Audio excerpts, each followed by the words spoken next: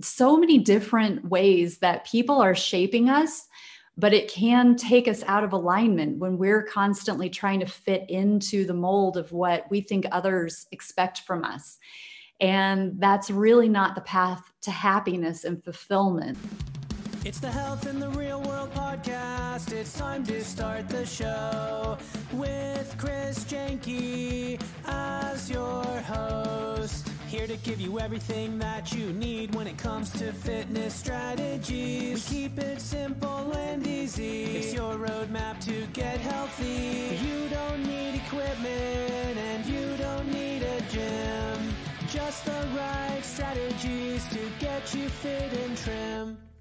The Health in the Real World podcast is sponsored by most exercises and workouts, whether they be running, biking, elliptical, rowing machine, traditional weightlifting, or even CrossFit, do not give you a balanced workout. And when you do workouts that neglect even one area, you're out of balance, resulting in pain and injury as well.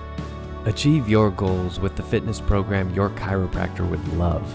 Visit chrisjenke.com/pod to watch the free video. Hello and welcome to Health in the Real World. I'm Chris Jenke and I'm joined today with Kara Goodwin. Kara is a meditation coach, a podcaster, and I'll let you, Kara, finish your biography. But first, welcome to the show. Appreciate you joining me. Thanks, Chris. Thanks so much for having me. I'm really excited to be here. I'm a meditation coach. I have a podcast called The Meditation Conversation. I host retreats. I do different kinds of work with people in terms of just helping them to find their center, kind of find their purpose, and find that calmness within themselves. How did you get into this in the first place? I find that a lot of my podcast guests have a personal story. Do you have kind of a personal anecdote that happened to you? Yes, absolutely. I'd been drawn to meditation for a long time, but it took me quite a while before I actually stuck to a practice. I was really intrigued with it for a long time, and it would be something I would try, and then I wouldn't get very far with it because I didn't really know what I was doing, not doing anything, but it wasn't really working for me. And it really all came to a head a few years ago because I had a series of personal hardships in a very short span of time, where, my sister-in-law passed away unexpectedly, and she was a very close friend of mine as well. And that was followed 2 or 3 weeks later by the death of my dog. And then my stepdad ended up having problems with his brain stem and had to have a delicate surgery on that. My mother-in-law got hit by a motorbike while she was crossing the street and was in the hospital. And ultimately by November of that year, my stepmom was receiving a heart transplant. So that was from May to November in one calendar year. And so it was just like, I felt like my world was sort of crumbling all around me. And I really felt a calling to do more exploration, really from like a high level, what's going on with life, like what's up with life. And that was when I got serious about meditation. I found a meditation teacher. I actively went out looking for meditation. I was very drawn to it. And I was like, I think this is a good starting point for me. But finding a method, finding a teacher, because it's not just about the practice of meditation. There's a whole ecosystem around it with philosophy and thought patterns and practices with the physical body and so forth, that all feed in together into this ecosystem of meditation. And the benefit and the value that I found through it in terms of just calming my nervous system and calming my thoughts, and being able to like use the breath and use guided imagery and use different techniques to really be able to come into a space of calmness rather than just sitting there going, why can't I stop thinking? Yeah, I'm terrible at this. Why do I keep thinking, that was how my meditations used to be when I kept not sticking with it. It just was so invaluable to me. So I ended up becoming certified as a meditation teacher, and things really just took off from there. So it's been such a joy to help people in that space. That's great. Calming the nervous system, just putting yourself in sort of that restful state where ideas can come to you, and you can sort of take the next step in where you want to go with your life from a calm and centered place, instead of like, oh my God, I got to do this, I got to do this, right? And so many of us seem to be on that path. I know one thing that you mentioned was you kind of talked about the chatter that you started with, right? And I know that's one thing I hear a lot of people say about meditation, is it just seems so like unattainable, as if you're supposed to like float out of your body and like have this like this out of body experience that's just so elusive. But it's not really that, though, is it? It's more basic than that, right? Right. Absolutely. I mean, there are different meditation techniques, and there are different states of meditation. You can kind of advance along and then get to spaces like that, where you're on a beautiful trip, naturally. But there are very practical and grounded ways to use meditation. And that's really what I like to focus on, especially for people who are new to it, because that's a lot to ask, to just be like, just quiet your mind, just do that. It's like, Right. Okay, well, if I knew how to do that, then I wouldn't be here. Because, Right. So we have these like tools and these shortcuts like breath work. Every meditation that I do, that I lead, has some element of breath work in it, because the breath work is a way to control your nervous system. It's like this shortcut, because your body just physiologically responds to what you do with the breath, and it affects your neural pathways. It affects your nervous system.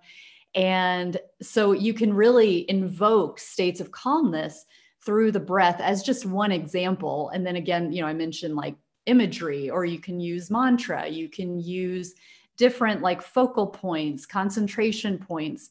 They're all different pathways to do slightly different things within meditation. And it's like these little keys to help us like unlock who we are and this sort of self-discovery process. But yeah, it's funny, because a lot of people do feel this self-limitation with meditation, where they think, I can't do it because I can't stop my thoughts.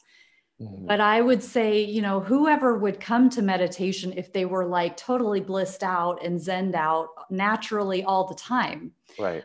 that's not who's meditating. I mean, they're meditating to get to that point, but anybody really who has been drawn to meditation, typically it's because they want to get more control, more power over themselves. They want to find more pathways to calmness. And so that's where it's really helpful to have an experienced teacher, because they can help guide you. They're used to working with people who think that they can't. And so it's like this step by step, just like, if you're a personal trainer, you're not going to have somebody go and lift like 200 pounds on the first day, Right. because, hey, well, if you came to a personal trainer, you must be super strong. Right. It's like, well, let's take the steps to build our strength.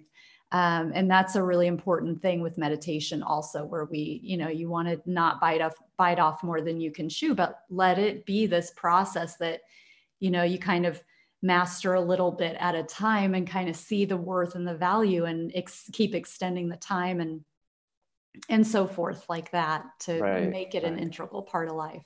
So a good start would be, say, something like you mentioned kind of practical ways like breath, imagery, mantra, focus points. Would sort of a good beginner's meditation be like, hey, just sit quietly and focus on your breathing for 5 minutes, something like that? Is that sort of the way to get your toe in the water, kind of? Absolutely. Yes. Just exactly as you said, just watching your breath for 5 minutes is a beautiful way to start, and understand that you're not necessarily going to not think for 5 minutes. Right. I think it's Sharon Salzberg who talks about that meditation is actually the practice of continuously bringing your focus back rather than not thinking. It's noticing that you've started thinking and then bringing your awareness back and continuing to do that in a state of acceptance and not in a state of judgment. Which can be very easy to do, to be like, God, I'm terrible at this. This is the 30th time in 3 minutes I've had to bring my awareness back. It's not about that. It's just like, hey, you noticed, come on back. And then, you do it again. Oh my God, I noticed again. Like I'm getting really mindful about when my thoughts stray. That's awesome, because how, we can be so lost in a pattern of thought, or, these cycling whirlwind thoughts that are continuously going, but we don't even notice that we're doing it. So even just starting to notice, oh, I stopped watching my breath, I'm going to bring it back. And just that, like I noticed it and I brought it back. That's amazing. Right. That's such a huge step. Just doing that alone it's a really good way to just completely change your life. I mean, that seems like I'm overstating it, but it really is. If you're, they say we operate somewhere around 95% of our life is just habitual. Yes. And it's sort of like, you're sort of saying like, you're just noticing when you slip back into the habitual and you're bringing it back out. You're being conscious of your thoughts. When I think things are going on internally that are just so turbulent that we feel like we don't have control, it's because we are identifying so much with those thoughts versus, like you're saying with meditation, you're just pulling yourself out and just looking at them from sort of a different perspective, right? Yes, I love that. It's the witness, right? You're just witnessing. It's this new perspective of who we are as beings. It's like, I know you work a lot in the physical space, where it's like working on the physical body, right? Yep.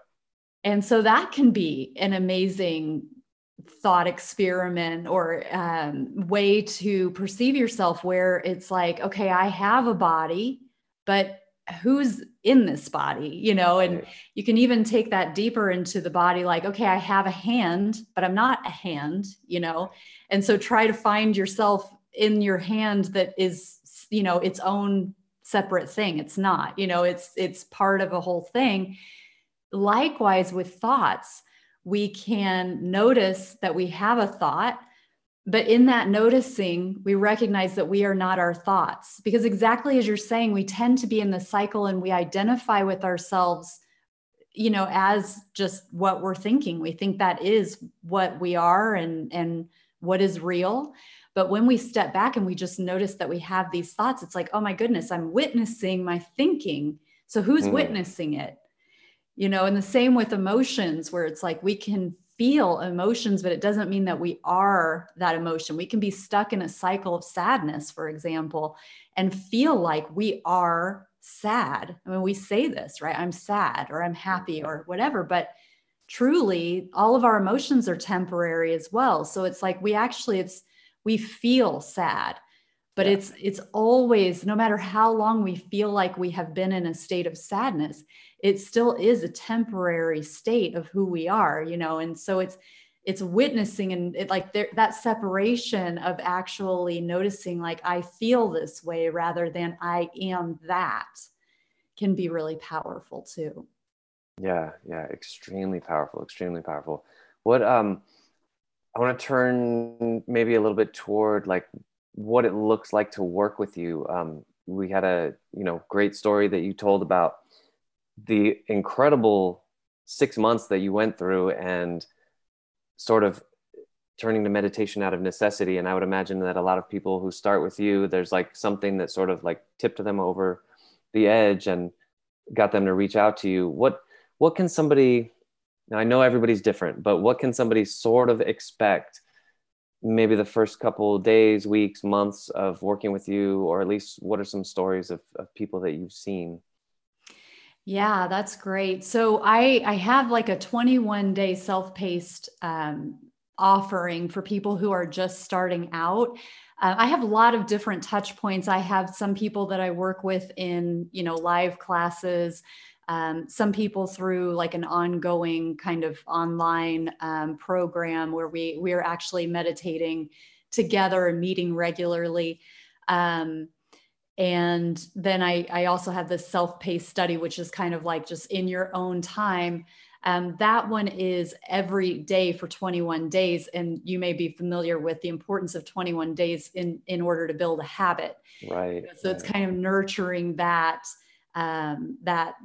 more general, purposeful 21 days to integrate meditation into our lives. Because when we take it bit by bit and we kind of allow it to, we keep making a little more space, a little more space, a little more space, then it doesn't have to be like this. Okay, just feel like you're, living a modern life and you have to like figure out how to slot this in and what it's all about and figure out how to master it, in this, like right now, Right. It's a like step by step. It can be a gradual process, right? Exactly. So it can be like a drip feed kind of, okay, now you know how to sit.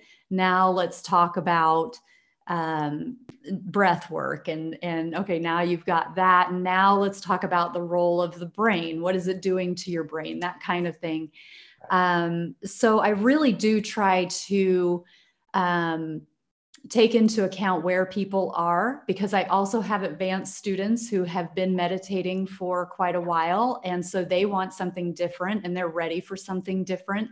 So it's more of like we might talk more about energy in the quantum space and kind of what is happening from like a particle perspective and unified consciousness and more of things that are, multidimensional and then that kind of thing.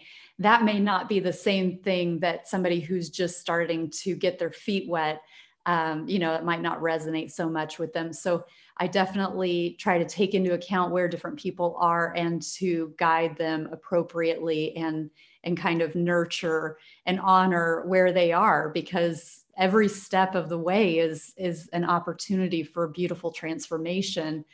And so I hope that answers your question. It does. Yeah. And I like what you said, every step along the way, and you're talking about sort of the beginners and the people who've been doing this for a while. And the analogy was perfect that you said about weightlifting, right?